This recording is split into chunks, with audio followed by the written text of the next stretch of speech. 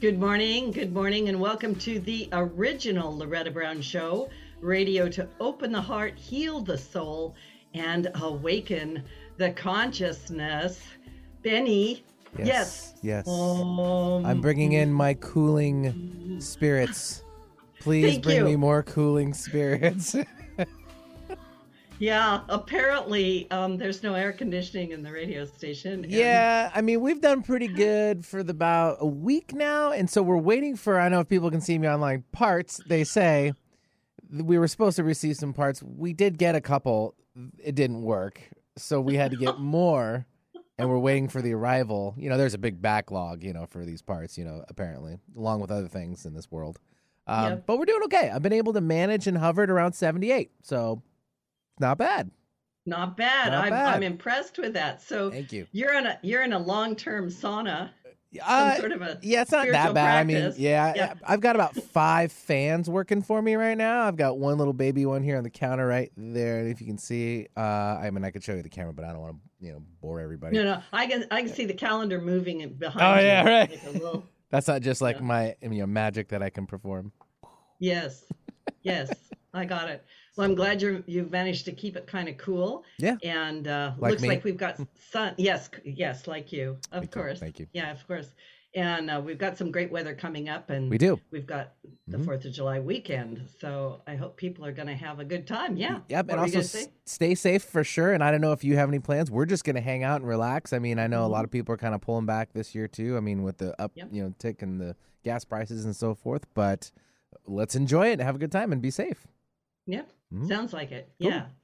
Anyway, so I am Loretta Brown. I'm the owner of a Reiki Oasis located right here in the greater Seattle area for the last 27 years. And we do lots of things over there. A couple of quick announcements. You can find out more about me at ReikiOasis.com. And then every Sunday morning at 11 a.m. Pacific Standard Time, you can join me for a meditation.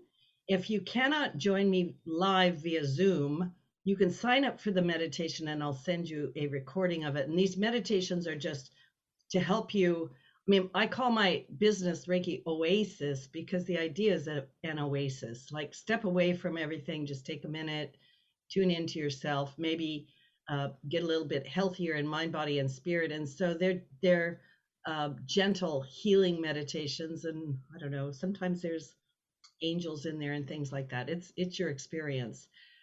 Also, a big shout out to my patrons. Thank you so much. I am a listener supported show, and all of you help bring these wonderful people to the radio waves to hopefully bring some help and inspiration um, to your life, right? We could all use a little drink of water once in a while.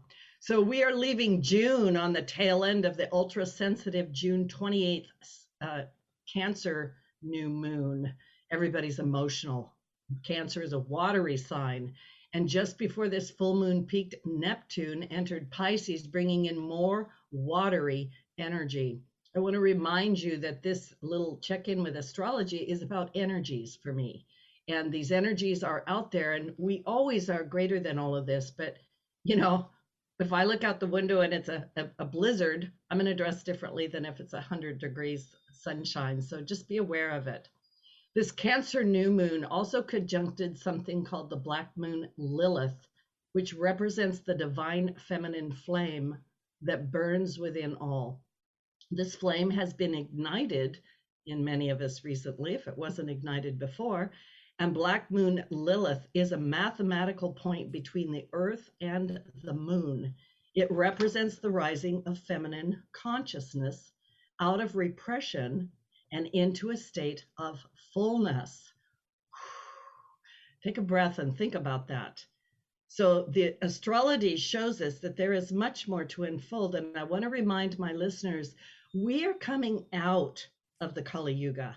We're coming out of it. It's a time of darkness of consciousness, I might say. And my guest might even know more about it than I do. I don't know. But we cannot solve our problems with the same sort of mindset that got us into these problems. And I've been doing a lot of talking with people, and I don't want to run off onto a side note because, my work is spiritual and uplifting. But I want to remind you that it is sometimes those things that happen to us, everything, there's just one God, call it God, call it creator, source, whatever, that created everything. And these things are often there as opportunities to encourage us to move forward and become the very best that we can be. So it's a kind of a short nutshell of that, right? So Black Moon Lilith, feminine power, what does that mean? You get to sort through that. I want to remind you, Mars, the planet of war and aggression, will be in Aries. It loves being in Aries, this fiery sign, from June 26th to August 10th. And this is going to bring innovative but aggressive energy that could erupt into violence if we don't do our part to stay away from it. As we step into July, we're going to receive a burst of high frequency energy from the Sirius portal. And I don't mean Sirius, S-E-R, like it's heavy. It's Sirius, the star. Ancient astrologers called Sirius our spiritual sun, as it was believed to be a portal to the heavens. And from July 4th to 5th, our sun aligns with Sirius, beaming high frequency energies our way and allowing us to soak up its heavenly vibrations. I think we could use that. As our sun warms our physical body, Sirius warms our spiritual body, and they merge together. It is a time to try to find balance and harmony between our body and our soul. The galactic energies from Sirius can also give us a boost, helping us to recharge and find new inspiration.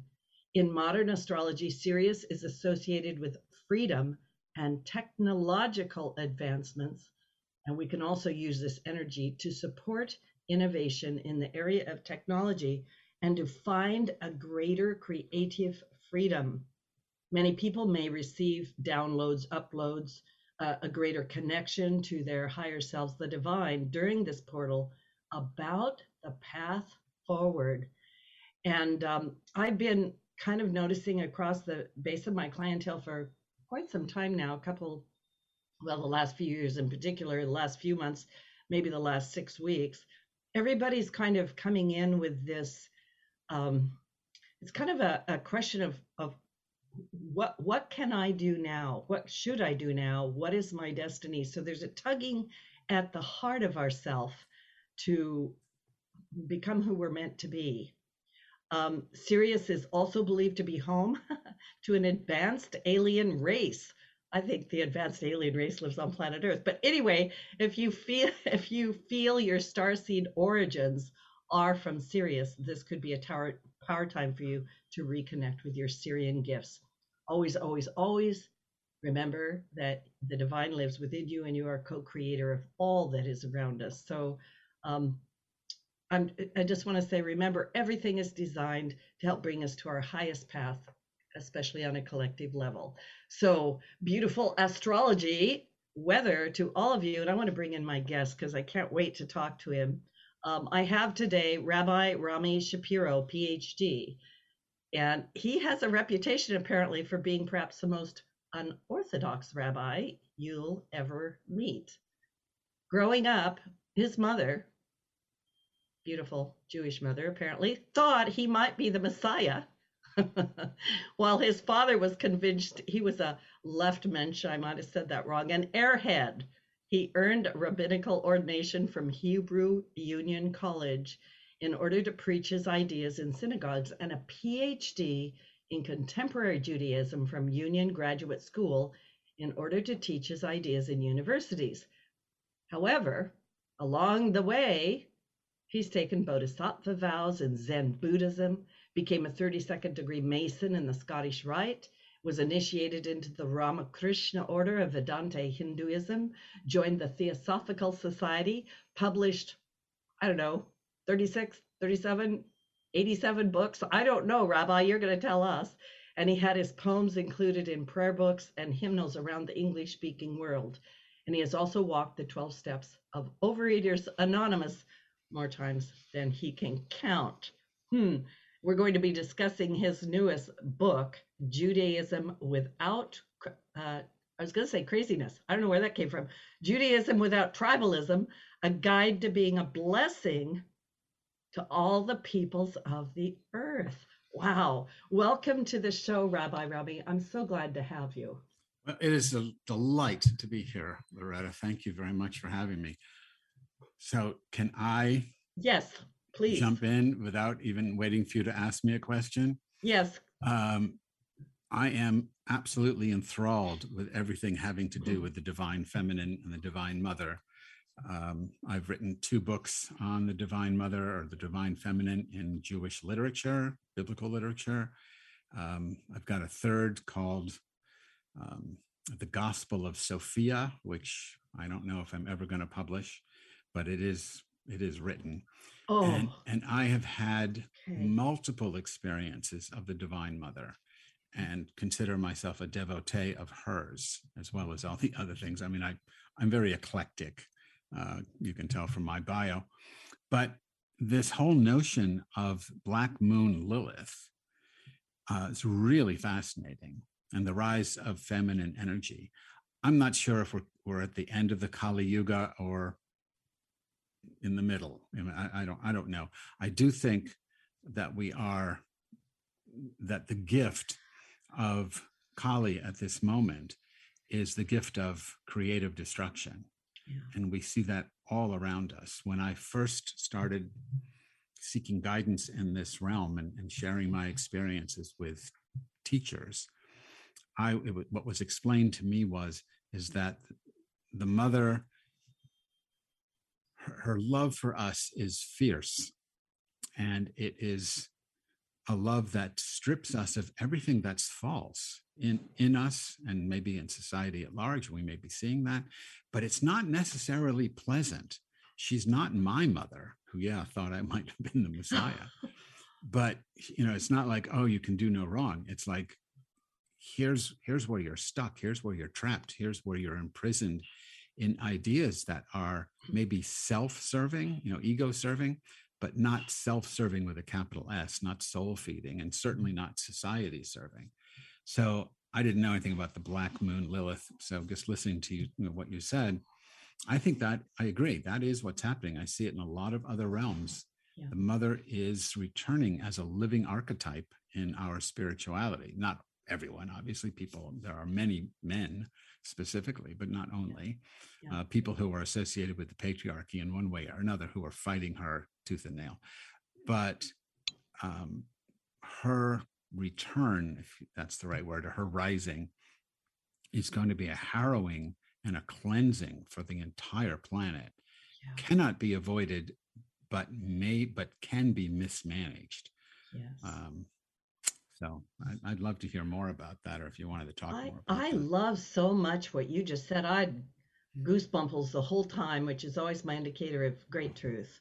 And I do Vedic chanting, for those that know, right? And I have been doing a lot of Kali chanting and Durga chanting and Shiva chanting, and also Palden Lamo, from the Tibetan tradition, which is the fierce mother, right? Who, there's a kind of a, to our Western minds, I think sometimes these imageries are difficult for us to comprehend. Like, what is this bloody, raging feminine, thundering around?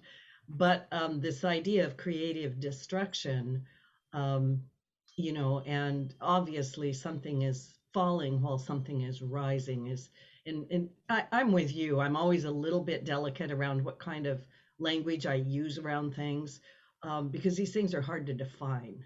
Yeah, and very hard to articulate, at least for me.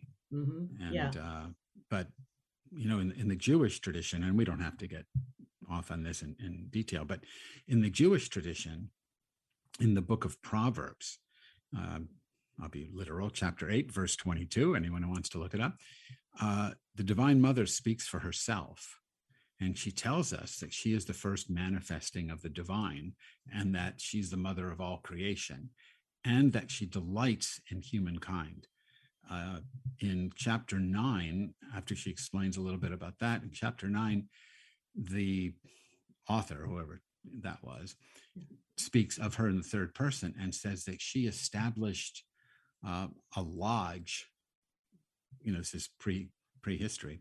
She established a lodge that rests on 7 pillars and she sends out her apostles, who were all women, to bring in all humanity to study with her.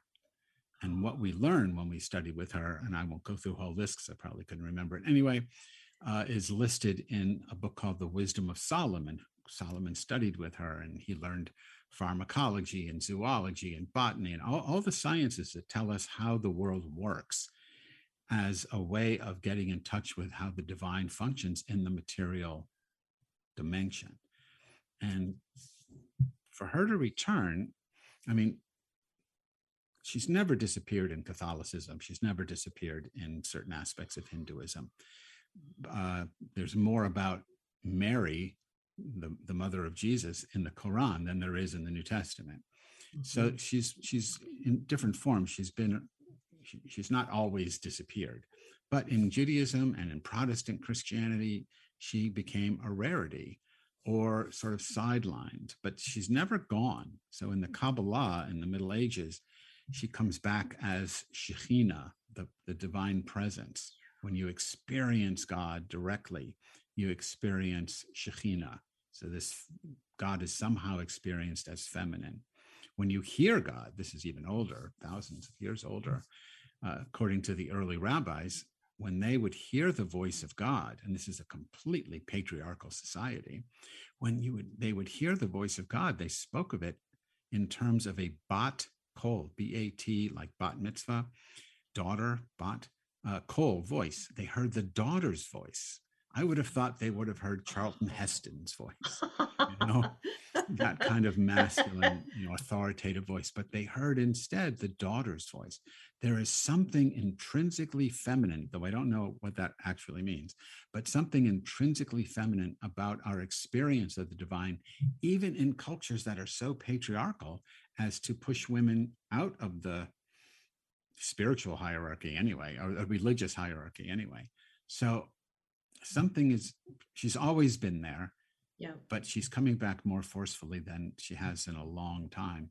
And this is going to be, I would say, this is the good news of the Kali Yuga, that there is light at the end of the tunnel. It's just a fiery light that is going to burn away all the crap that we have established as normative in our lives. Wow. In our institutions. Yeah, I'm thrilled that you shared all that. I'm just like, please keep just talk, right?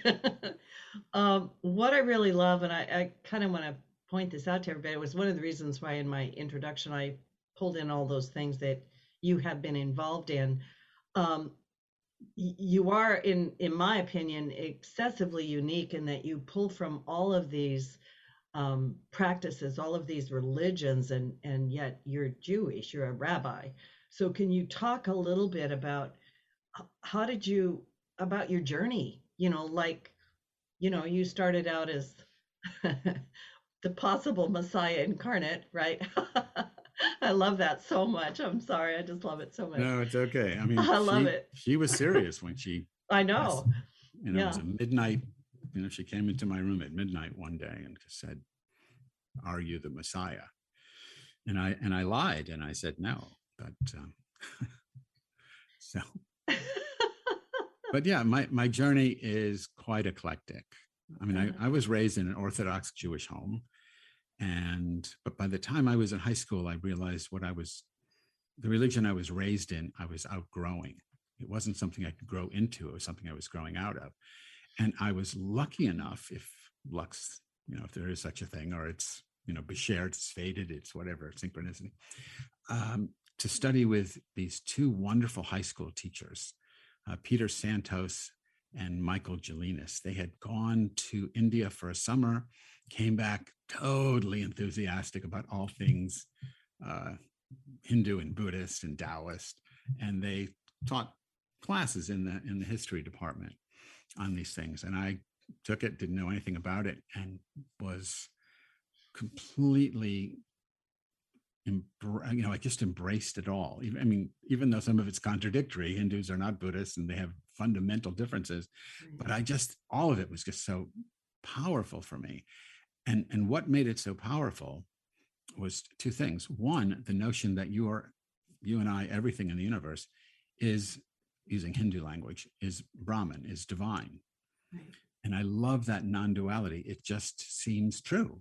I can't prove it, but I don't need, for me personally, I don't need to prove it. I look around and what I see, whether it's animate, inanimate, sentient, non-sentient, what I see is the divine. That's just what's there. And the other thing that grabbed me with the high school classes was there was a practice to experience it for yourself. Now, the teachers I had weren't, this is, public school, so they couldn't teach you how to meditate. Right. But they did say there are these practices and you can go out, and I did. And I went out and found my own teachers in these different things. And you can test the validity of what the Buddha says. You can test the validity of what Ramakrishna says, or Ramana Maharshi, or any of these other people that I've studied either with them, which of course those two are dead, but with their disciples. You can test these things. In Judaism, claims are made that you can't test. You have to accept on faith. Jews are the chosen people. You can't prove that. I reject that. I think the whole notion of a God who chooses one people over others is just a marketing slogan for the people who claim to be the chosen. Just like Christians are saved and everyone else is damned, and Muslims are true believers, everyone else is an infidel. So, those are marketing slogans trying to get market share, get you to join their group because you want to be part of the chosen. Who doesn't want to be chosen? So the craziness, like you said earlier, but I call it the tribalist nature of religion. Those things I just couldn't get into. And because you can't test them, I can't trust them. So I could investigate the truth of interconnection, codependent, Pratityat Samutpada, codependent arising. And everything is arising in this moment together. And you can test it, you can be it, you are it, but you can experience it. So that really attracted me. And then I moved on in college. I won't go through a year by year thing, but in college I studied Buddhism. That was my major. And I worked under a wonderful professor who was also a Pure Land Buddhist priest, Professor Uno, and he had a friend who was a Zen master, Joshu Suzaki Roshi. I sat sesshin with Roshi. My first one, Leonard Cohen, was called it Jiki Jitsu, the second in command. He was just becoming famous. And, this just totally shaped my life, but I never stopped being Jewish. Yeah. Part of it is loyalty to my immediate family, loyalty to my tribe, because I don't have a problem with tribe. I have a problem with tribalism. Yeah. So I never stopped being Jewish. But what I did do is I started looking for these things in Judaism, and you can find them. In the end, and I'll just jump to, now, I guess, in the end, what I am, though I'm interested in all these religions and I've taught them, in survey courses at the universities where I live here, what I am is a perennialist. And a perennialist, just so we can, without going on too long, perennial wisdom is the fourfold truth that's found at the mystic heart of every religious tradition, but it's the mystic heart, not the corporate structure. And the four truths are very simple. We've already talked about the first one. Everything is a happening of the one thing. You can call it Allah, you can call it God, you can call it Mother, whatever you want to call it, nature. It doesn't really matter. Like the Rig Veda says, truth is one, people call it by different names. So you have your name. But whatever your name of this thing is, the thing itself is infinite and non-dual. And we're all a part of it, just like every wave is a waving of the same ocean. That's point number one. Point number two is that human beings have an innate capacity to awaken to this.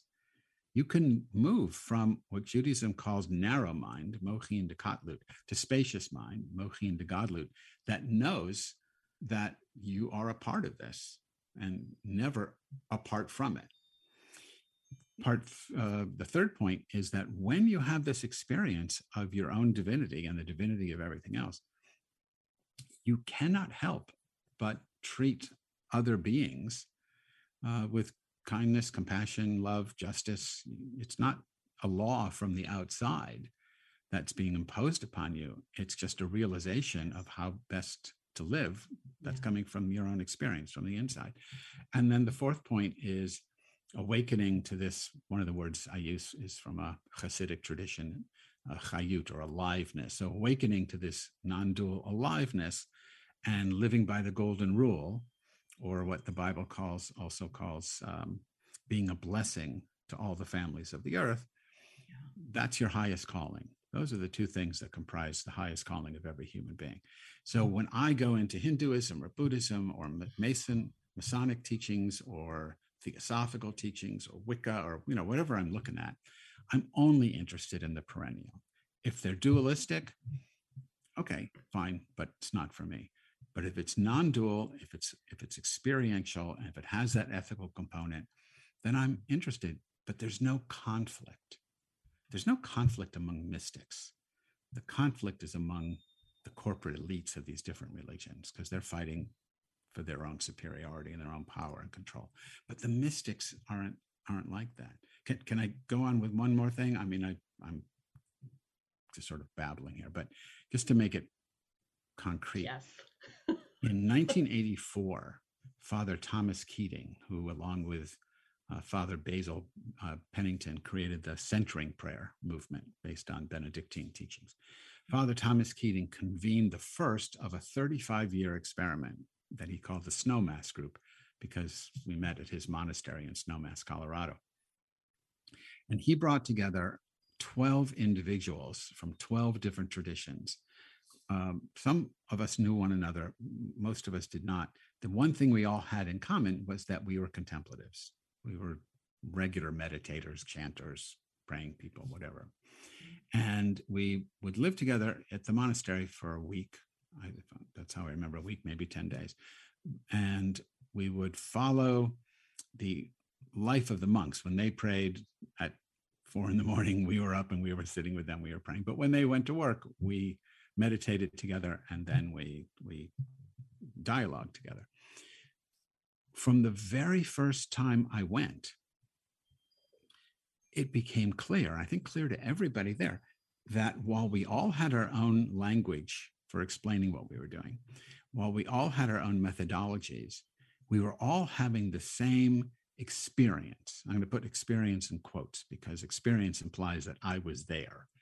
Right. But really, when you have that experience, you're not there anymore, right? Rami's gone. There's just whatever. And there's no one there to look at it. But when Rami comes back, then I try to articulate the resonance. In Judaism, it's called rishimu, the fragrance. It's like the fragrance of perfume after the perfume is evaporated. But there's a fragrance that's left, that something happened. And then you try to explain the fragrance in Hebrew, in Sanskrit, in Japanese, in Greek, and whatever Arabic, whatever tradition you're working in. And you use the vocabulary of your tradition. So it sounds different.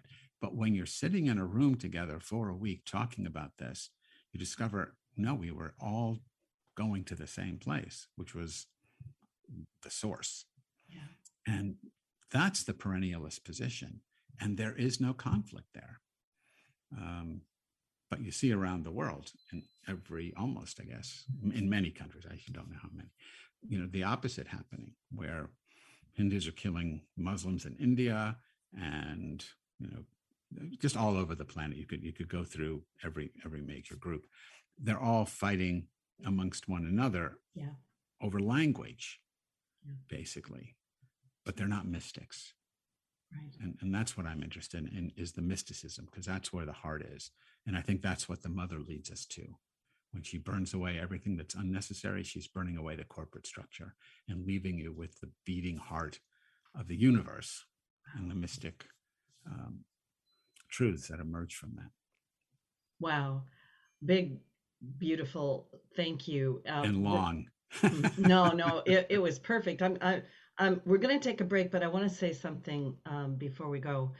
I lived in Saudi Arabia for between 8 and 9 years, and during that time, I was on a religious quest and was finishing up a degree, and couldn't attend university, so I was doing a long distance course. And was challenged to quote read the holy books of the main religions and kind of try everything on, and then write a dissertation. And I'm just sitting here with my mouth hanging open. My discovery was that it didn't matter what doorway I went through. I had to go deep enough to where I had that experiential thing where I ended up in the heart, is what I said. I ended up in the heart of divine, where all there was love, if you could say that. But I, at that moment, experienced everything that you just said. And when people try to pin me down and say, "What are you?" I've always said, "I'm a mystic," you know.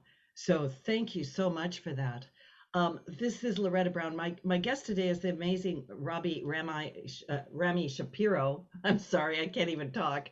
And his book is Judaism Without Tribalism, a guide to being a blessing to all the peoples of the earth. And by the way, I was also told at that point just to be a shepherdess.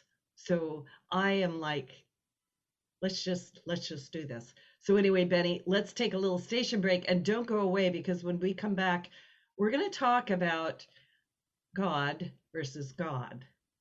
Yeah, that's what we're going to do. All right, we'll be right back.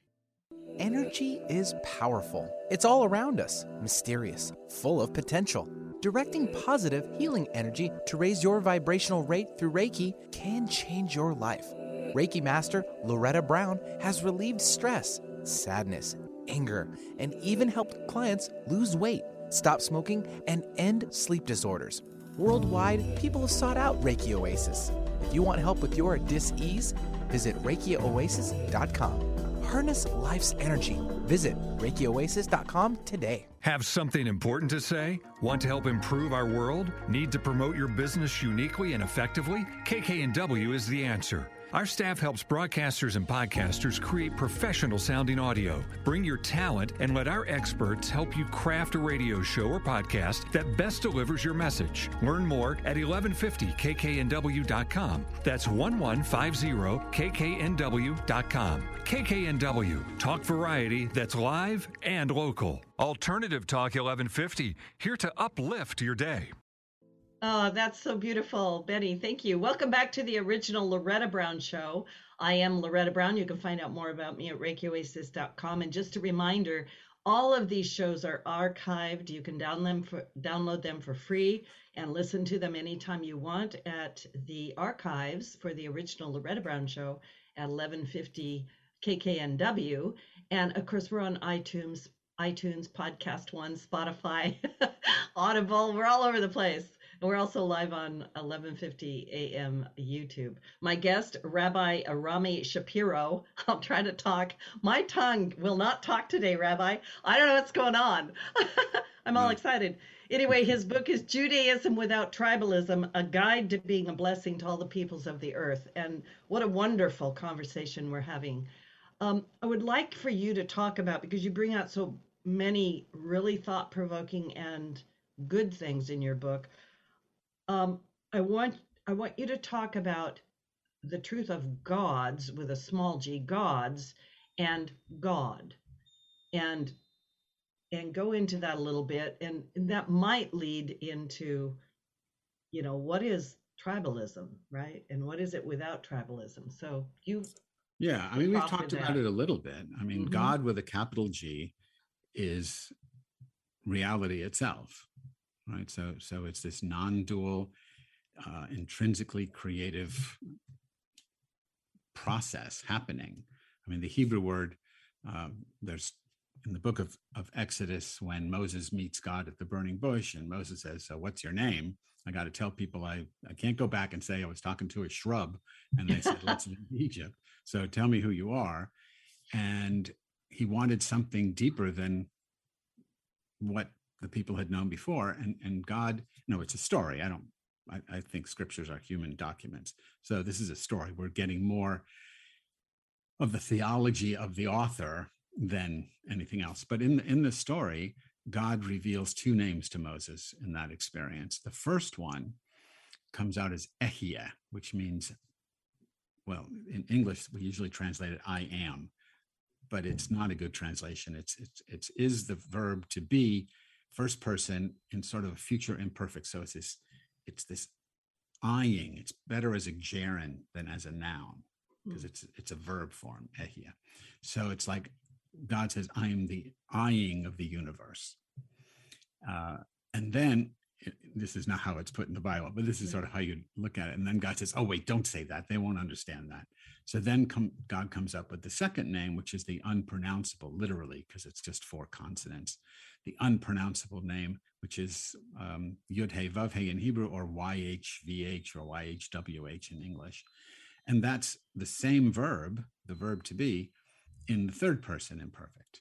So when I'm looking out at the world, I'm seeing the Yud-He Vav-He happening all around me. When I'm awake to it, I no longer see it as an object. I now see it as subject. And then I speak of ehia. Jesus oftentimes speaks from the perspective of ehia. I mean, Jesus is a Jew. This is his material. Right. So unfortunately, when Christians read it later, they disassociate it with its root tradition. And I think they misunderstand it. So when Jesus says, I am the way, the truth, and the life, no one comes to the Father except through me, the Christian corporate religion says, well, Jesus alone. I mean, now we're into tribalism. Jesus alone has this experience, and you have to go to Jesus and worship Jesus. And the way you worship Jesus is through this denomination or that denomination or the Catholic Church or the Orthodox Church, whatever it happens to be. If Jesus wasn't a Christian, he never heard of it. So Jesus is a first century Jewish mystic. And I define mystic as someone who is seeking a firsthand experience of the divine, not secondhand. He doesn't talk about God. He experiences God. He experiences himself as the divine, which if he did in India, everyone would say, oh, good for you. You joined the club. That's right. But he did it in the Middle East, and not everyone understood. But when he says, I am the way, the truth, the life, or I am, I and God are one, or, whatever, he's got a multiple, I think there's 7 of these I am statements that he makes in the Gospels. When he's saying that, he's speaking from the ehia. He's not speaking from the little egoic self of Jesus. He's speaking from the capital S self-realized, aware, divine awareness that each of us carries, though not all of us access. So when he says, I am the way, he's not saying Jesus is the way. He's saying this I am consciousness is the way, the truth, and the life. And no one gets to the divine except through this level of consciousness. So let's, then I don't know, he doesn't necessarily tell you how to do it, but Buddha might, and Ramakrishna might, and there are other sources you can go to find out how to get into this I am consciousness. So the God with the capital G is this eyeing of the universe, is the happening of the universe that's revealed in Torah in those 2 words. Gods with the small g are all the gods who are in service to the men who promote them. And you can tell the difference. God with a capital G has no church. God with a small g always has church or synagogue or, some institution. God with a capital G never needs money. God with a small g always needs money. God with a capital G never has an army. God with a small g always has an army, or at least when it can, it has an army. So gods that are about conquering, gods that are about control, gods that are about patriarchy, gods that are about hierarchy, these are small g creations of the imagination of certain human beings who are promoting their own status and power and using lowercase g, God, to establish their status and power. Capital G God, that's where the mystics go. And again, to quote the Rig Veda, truth is one. People call it by different names. It doesn't matter what you call it. Yeah. When I'm practicing zikr with a Sufi teacher, and we're chanting Allah, I don't care. It's not like, no, I can't say Allah. I have to say, ehia or something. Right. It doesn't matter, because the word, first of all, it's really all about vibration, but that the word is taking you somewhere beyond language. It's just a gateway to something else. Yeah. So you don't fight about these things, but in certain religions, you fight about them all the time. Yeah. And so I hope that makes sense. That's the difference between God yeah, and you're activating all kinds of things in me, and I'm thinking about several, because there's so many ways to say this. To me, it's kind of like an elephant in the room, right? Um, I could say am I being guided externally by a set of rules, or internally, right? By I could say the embodiment of it, or the connection to it, right? Am I following my head? Am I following my heart? You know, is this an exclusive club and you've got to wear the red jersey to get in? Like, what do you do? And I read your book, right? Like, I really read it and resonated with it at so many levels, because I look out across the world and there's always this division based upon this exclusive club concept, right? My God, my God. So do we all worship the same God? No, Yeah, because when we talk about worshiping God, we're usually talking about the small g God. right. So are we all experiencing the same divine reality when we're doing contemplative practice? Ramakrishna, I don't know what you want to say, tested out Christianity and said, oh, it's there too. And then he went to Islam. Those are the two big religions besides Hinduism in 19th century India. And he said, look, it's the same. I'm having the same experience. Yeah. But the gods of the God of a church and the God of a synagogue and the God of a mosque or the God of a Hindu temple, those are usually lowercase g gods. When the mystics talk about, their divine, they may go through the doorway of Ram, but they're ending up in Brahman, in an infinite, unnameable reality. So worship, it depends where your worship goes, I guess. If the worship is self-serving, then it's just a lowercase g. If your worship, though, can take you beyond the God to God, with a capital G, Right. Then we're having the same experience, just like in the Snowmass group with Father Thomas Keating. We all went through our own doorway, but we found ourselves in the same room. Yeah. Yeah. Which is, like I said, what I experienced without knowing that, right? I want to ask you, because I really, how do I say this? You are very unorthodox, and I actually am enjoying it a lot, right? Because you really have a message for everybody, not just Jews. But I want to ask you, what is the most important thing that Judaism brings to the world, and what is it? I mean, you are saying it, but what is the message you really want to bring? Well, the message I want to bring is that the non-dual message of the message of the non-dual reality of which we're all a part. If we can get that, everything else will take care of itself. Right. Because then, we're all part of this singular reality. We won't commit suicide by destroying the planet, and we won't commit, genocide by destroying other people's. But the question of what Judaism has to offer is a different question, because I think each religion has something very powerful to offer in and of itself, not taking it outside itself and saying, oh, they're all pointing to the same reality. The mystics do that, and that's my thing. But, Christianity has something to offer that Buddhism doesn't. When we're talking on the social level, we're talking on the psychological, archetypal level, each of these religions have something powerful to offer. When it comes to Judaism, I think that what Judaism has to offer that I would say no other religion does as strongly is it invites you to wrestle with the divine reality that you encounter, not the non-dual God, capital G, that you just, oh my God, there's no wrestling. It's just the reality. I see it. Yeah. But Judaism calls us, the name Yisrael, which is the name Jews are given in the Genesis, in the book of Genesis, means to wrestle with God. So it's this iconoclasm that Judaism brings.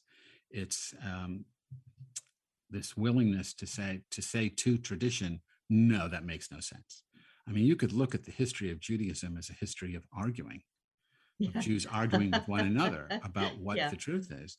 And even, I won't go into details, but you can even find stories where God says, hey, look, this is the answer. And the people say, no, it isn't. We're not doing that. So this ability to argue, now we're not talking mystics now, we're talking on a different level. Right. But the capacity to question and to argue and to explore is, I think, essential to Jewish culture. And it's one thing that Jews bring. I was lecturing, I've been to India, not often enough, but 4 times. And I was teaching at the Ramakrishna Math in New Delhi. It was the 150th anniversary of the birthday of Swami Vivekananda. And they invited teachers from all around the world to talk about their traditions in relationship to Vivekananda. And Vivekananda said something to the effect that every religion brings its own genius to the table. And the question we were all asked was, so what's your genius? And I talked about this arguing thing. Afterwards, during a break, I was swamped by swamis. That's a phrase. That sounds like a song. Yeah. All these swamis came up to me and they said, how can we do that? How can we challenge our teachers? How can we challenge our texts? How can we wrestle with all this material? And I said, well, I don't have an answer to that. I mean, become Jewish, you can wrestle with Jewish texts. But to them, it was shocking. I've given similar talks to priests in the Catholic tradition who also said, we can question up to a point, but we can't really argue. And you don't argue with Jesus. So, so anyway, I mean, that's a long way of saying argument and wrestling with these big concepts is, I think, key to what Judaism brings to the world. I love that. And you do have a chapter in your book about Yisrael, right? The God wrestling, right? And kind of what comes out of that, right? There were 3 things, and I don't remember what they were, but I don't either, and I wrote the book. So, right. That's always the problem, isn't it? People are like, well, on page 75, and you're like, I don't know. Right? No, I have no idea. I have no idea. Like you said, I've written 36 books. And if you ask me about any one of them, unless I have it in front of me and I can look it up, I can't remember. Yeah, I get it. So you have touched on this a little bit, but you were talking about, I want to ask this question. What is a Jew in tribalist Judaism and what is a Jew in Judaism without tribalism? So and this is really, I mean, as controversial as my theology might be, yes, no one really cares. But when I talk about who is a Jew, then a lot of Jews get very upset. Yes. So I'm sorry to ask you that question. In the standard way of answering the question, who's a Jew? When I was young, a Jew is someone born to a Jewish mother, and then decades later, it was expanded a mother or father. I find those, or someone who converts to Judaism under an authorized authority, and then you can fight over who's a legitimate authority, and Jews do that all the time. Yeah. I don't find either of those tribalist understandings of any value. I mean, in the book, I'm sort of flippant because I talk about just if this isn't true, but if my mother were a ballerina, that does not make me a ballerina, right? So it has to be something volitional on my part. So from a non-tribalist perspective, which is just my personal perspective, a Jew is someone who calls themselves a Jew.